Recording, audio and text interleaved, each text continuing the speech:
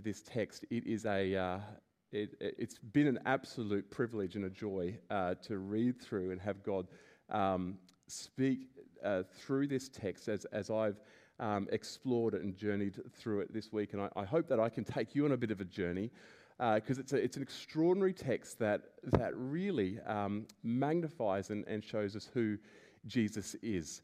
It's a text that the church right throughout history has actually used to really get a good picture of who is Jesus. And it really elevates him for us as to who he really is. And we're asking this question of the book of Colossians: is there more? Is there more to life? This tends to be a question that is coming up more and more in our lives and in the lives of those in our community.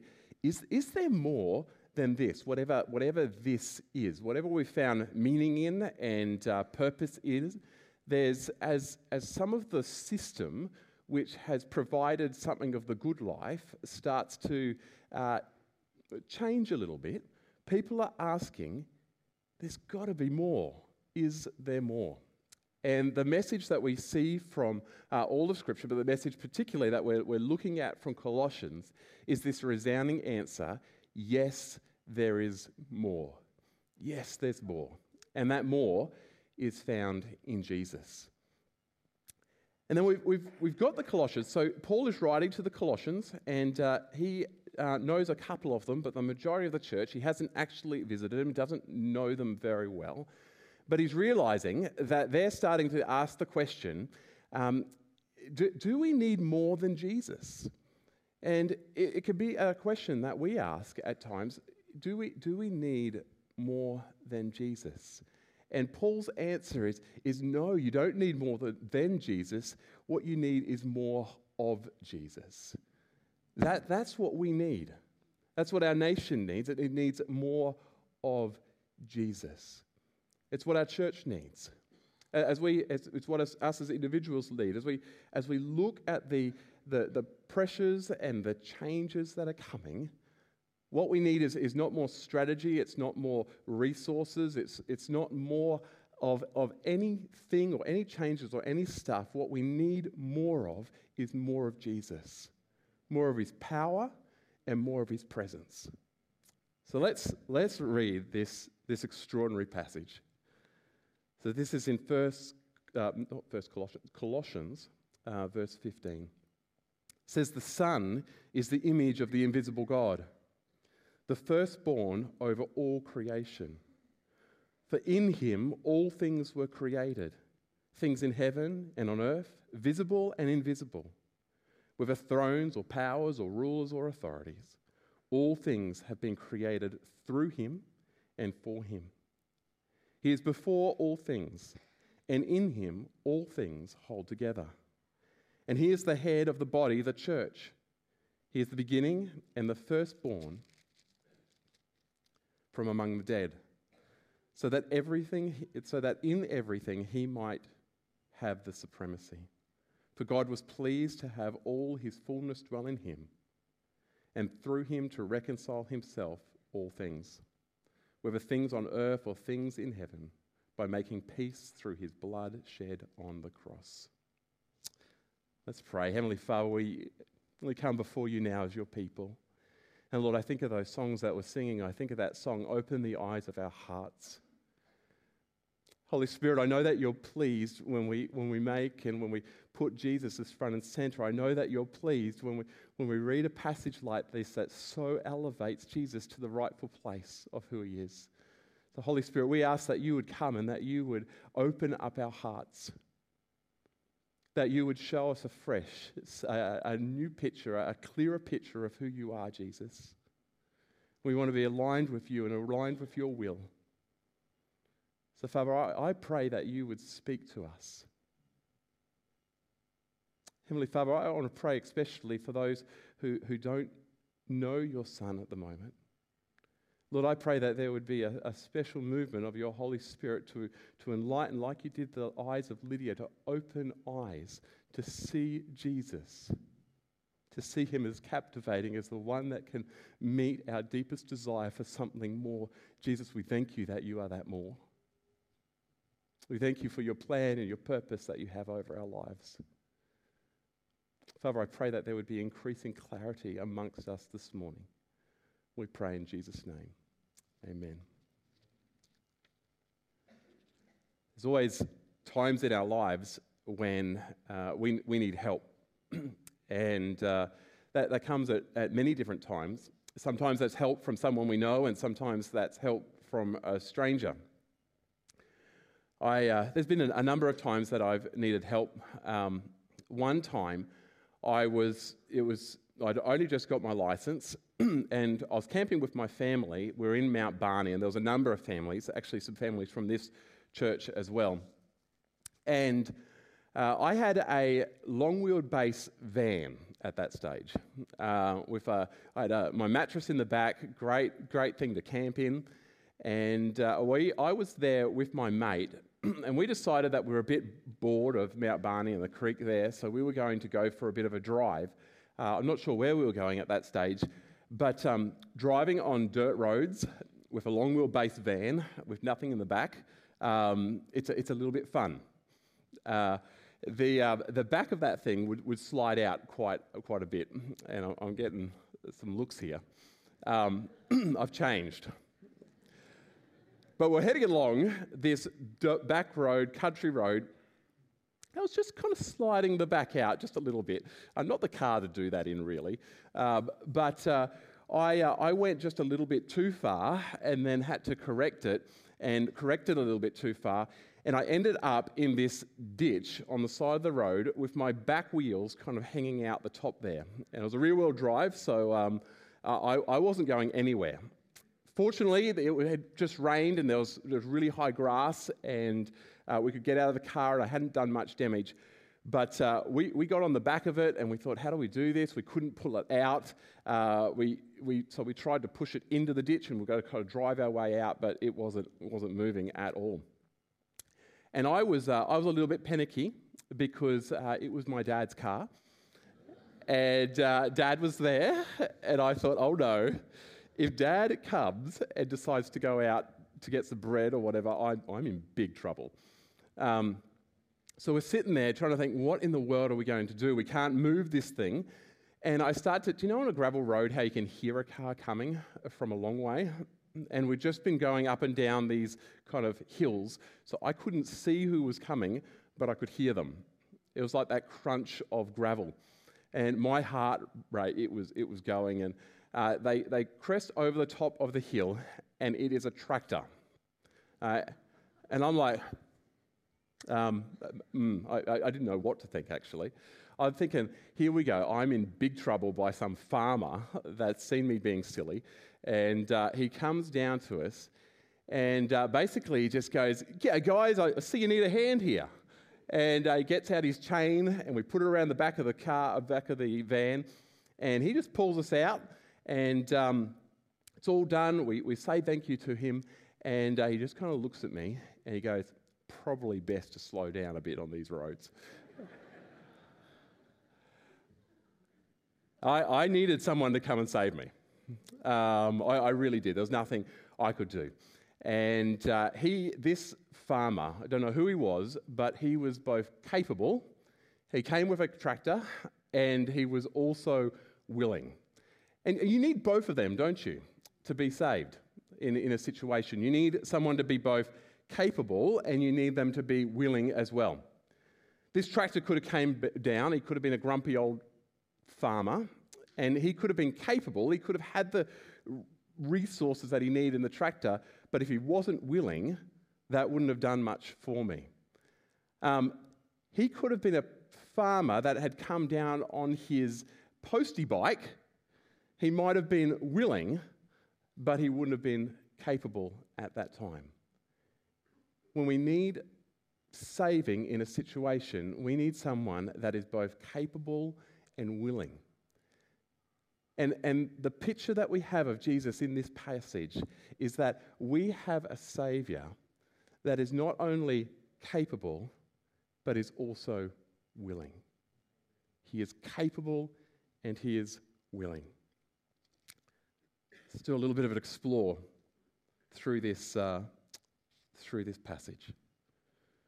You don't get far before you have to stop this first little part A of the first verse. The Son is the image of the invisible God. The Son is the image of the... Wow, that's bigger. That's great. Excellent. The Son is the image of the invisible God. You see, what we see is that throughout history, people have known, every culture pretty much on this earth that has ever been has known that there's someone or something that has created the world that we're in, and us too. And they've either worshipped or sought to appease or interacted with this creator God in some way. And yet, because they hadn't had a full revelation of who this God is, they used their own experiences to kind of to craft this God in the way that they thought that he might be. And the way people generally do that is they think about, okay, this must be a God with extraordinary power. And they think about those in their society that have extraordinary powers and kings and chiefs, and they think about the way humans have normally used extraordinary power throughout the centuries and throughout history, and it's normally not very well. Normally, they're cranky and they're abusive, and they use their power by exploiting people, basically. So most cultures have seen the gods as being something like that. They also see that if you're in power, normally you're in power because you've got there through some pretty dodgy means. And so they wondered about the culture of this, the character of this God as well. And that's what you see throughout the Greek and the Roman mythology. The gods are really some pretty dodgy kind of characters. And not only do you have that, you have cultures that are trying to see who God is and what he's like. And you have also in the New Testament, God is starting to reveal something of who he is, especially in regarding to character. That God is not like us, he is different. And God isn't broken in some way like we are, that he is perfect and that he is loving. It's starting to give us a bit of a picture of who God is. But then we get to Jesus. And we read here in Hebrews, in the past, God spoke to our ancestors through the prophets at many times and in various ways. God's starting to give humanity a bit of a picture of what God is like. But in these last days, he has spoken to us by his Son, whom he appointed as heir of all things, and through whom also he made the universe. There's lots of connections here between the passage we're looking at today and this passage. The Son is the radiance of God's glory and the exact representation of his being. This here, and what we see when Jesus says, if you see me, you see the Father, what he's doing is this question that humanity have had on their heart for so long is, what is this God like? He's obviously powerful, but is he good? And is he willing, is he capable to do something about the condition we find ourselves in? What's being explored for us here, what's being pictured for us in Jesus is this is what God is like. And it's a good thing. Because the picture of God that we see that's revealed to us in Jesus is captivating. It's not only captivating, it arouses these longings and desires in us that have found an answer for them in Jesus.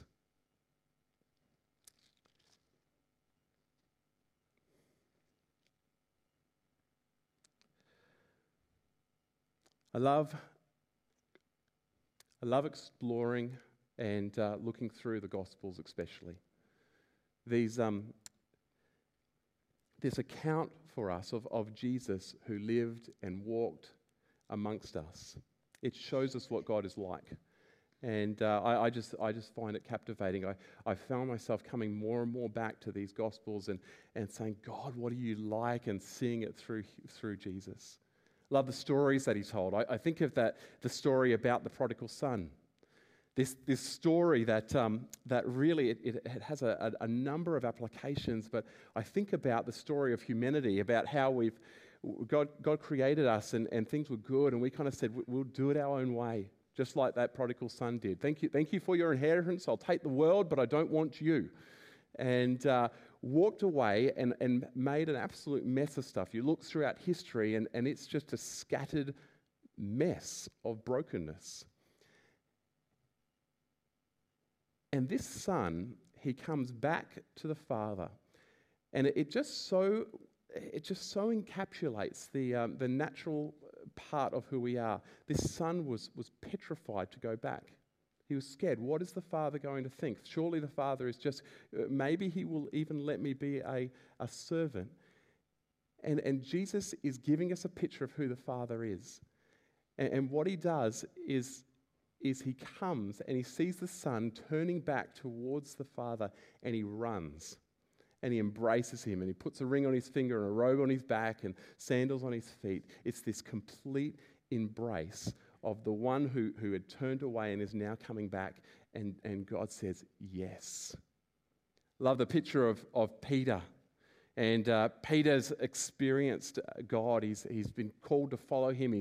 He's stepped on water that hasn't given way. He's seen Jesus feed thousands. He's seen him cast out demons and spirits and all sorts of privileges that this guy got to see. And when the going got tough, he said, I don't even know this Jesus. You talk about going from highs and then lows, and I think about that in our own lives, even when we've experienced God in some many varied and different ways, and then something comes up and we kind of act as if he doesn't even exist in our lives. And we wonder what God will do in relation to that. You think about what Jesus did in relation to Peter. Peter, do you love me? Peter, do you love me? And what he does is this guy who had so much privilege that turned basically away from Jesus. Jesus comes and he restores him, and he gives him a fresh and new mission and power to be able to do that as well. Think of the Samaritan woman who he came up to. Totally different situation here. This is someone that didn't even care about God. Cared about God, but didn't recognize that God in flesh was right before her, and was really quite skeptical. God was actively speaking to her and working in her, and she was pushing back. And I look back through our stories, and so often this is our story as well. We look through our past life, and God was moving towards us, and we're pushing back, but God keeps coming. And that's what he did with the Samaritan woman as well, until there's a transformation that took place in her life. God is always working in drawing us towards himself. What a wonderful picture of God that we see in Jesus. I think about that last one. I think about the man on the cross. He's up there and has absolutely made a mess of his life. And he turns to Jesus at the very end of his life. And this speaks to two people. This speaks to those who are just thinking, I've messed this life up so much, and I could not possibly come into relationship with God. God could not possibly want me. It also speaks to those who don't have long left. And there's no one on death row here, but there's some people that don't have as much time left as they used to. And our response to God can be the same. He says to God, remember me. He says to Jesus on the cross, remember me in your kingdom. And Jesus turns to him and says, today you will be with me in paradise. This is a wonderful picture. Jesus is showing us what our God is like. Doesn't matter where you are in life. It doesn't matter at what stage. He's saying, you can come to me, no matter what you've done. Turn to me, and I'll give you life. The Son is the image of the invisible God. The firstborn over all creation. The firstborn there, it doesn't mean in time frame that he was, that's not the main focus there. The main focus when it's saying firstborn is it's in that culture it was you were the most important, had the most authority in the family. So firstborn over all creation. For in him all things were created. This first little section here, it's looking at Jesus' supremacy over creation. You'll see this all. Jesus is over all, in all, through all of creation. For in him all things were created. And Paul's like, if you don't get that, what all means, things in heaven and things in earth, visible and invisible. He's covering the whole spectrum. He's covering the reality that is real, that we don't necessarily see with our senses, and then he's covering the world that we interact with our senses with. And then he goes on to cover all the different things, whether thrones or powers or rulers or authorities. There's a sense in which he's talking about spiritual things, but he could also be speaking about earthly things as well. Humans who have agency, spiritual beings who have agency, institutions who have agency and authority in our lives. He's saying, I am over all of it. This is Jesus is saying through the books of history, as kingdoms rise and as they fall, as the Roman Empire rises and as it falls, as the Greeks rise and fall, and as the Dutch are the powerhouses, and as they rise and as they fall, and then the English as they rise and as they fall, and the American Empire as it rises and as it falls, Jesus will always be king.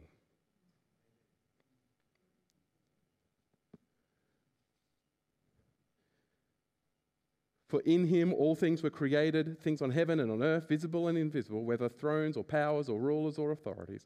All things have been created through him and for him. He is before all things, and in him all things hold together. This world is held together by some, it's whether just the right distance from the sun, the tides come in just enough and go out just enough, and the temperature kind of just stays in the right part. The rain rises up and it falls back down. And what this verse is saying is Jesus holds all this together. What's at the very center of it? It's Jesus. So Jesus was involved intricately over all of creation when it happened and continuing as well. And then we see as we move on, we see that creation was actually damaged. And the way creation was damaged is that basically we said to God, we're going to do it our way. And we were in alignment with him, and then we come out of alignment. And he says, if you do that, if you don't walk by my way and have my life, then you will surely die. And we see that there's different ways to look at this, how this actually happens. And one of the ways is to see it as a real mercy of God. You see, if God was to allow human beings to continue with his life, but out of alignment with him, the destruction we could do to each other, to ourselves, and to this world would be extraordinary. It was his mercy that he actually limited us, knowing that he would make a new creation where we could come into alignment with him. I'll give you a quick example of this. Our dog Coco, we've talked about her a fair bit. She's settling down a little bit. She's now 3 years old, but when she was a puppy, she was a nightmare. And she would sneak inside sometimes, and she was not a good dog to have inside. She would go and she would basically make a mess of the place. She would should get into the bin when we were asleep and should get into everything and should eat plastic and all that type of stuff. If she found a cord, should eat a cord. She'd put hair everywhere. Not a very good dog to have in the house. And you see, I banned her in those early days from the house. And I banned her for our good, but also for her good as well. Because if she can't be in alignment with my ways of my house, she's going to make an absolute mess of things. She's going to hurt herself by ingesting stuff that she shouldn't, by eating cords that she's going to get electrocuted. She's going to hurt those that I love. She's going to eat their shoes and stuff like that. And in a sense, that is something of what God did with us as well.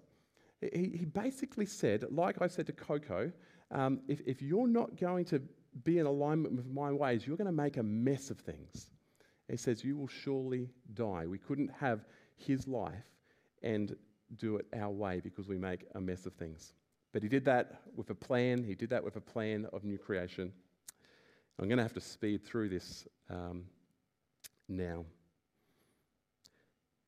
You see, the first part of this little part of Scripture and the second part, it forms a contrast. And it goes here,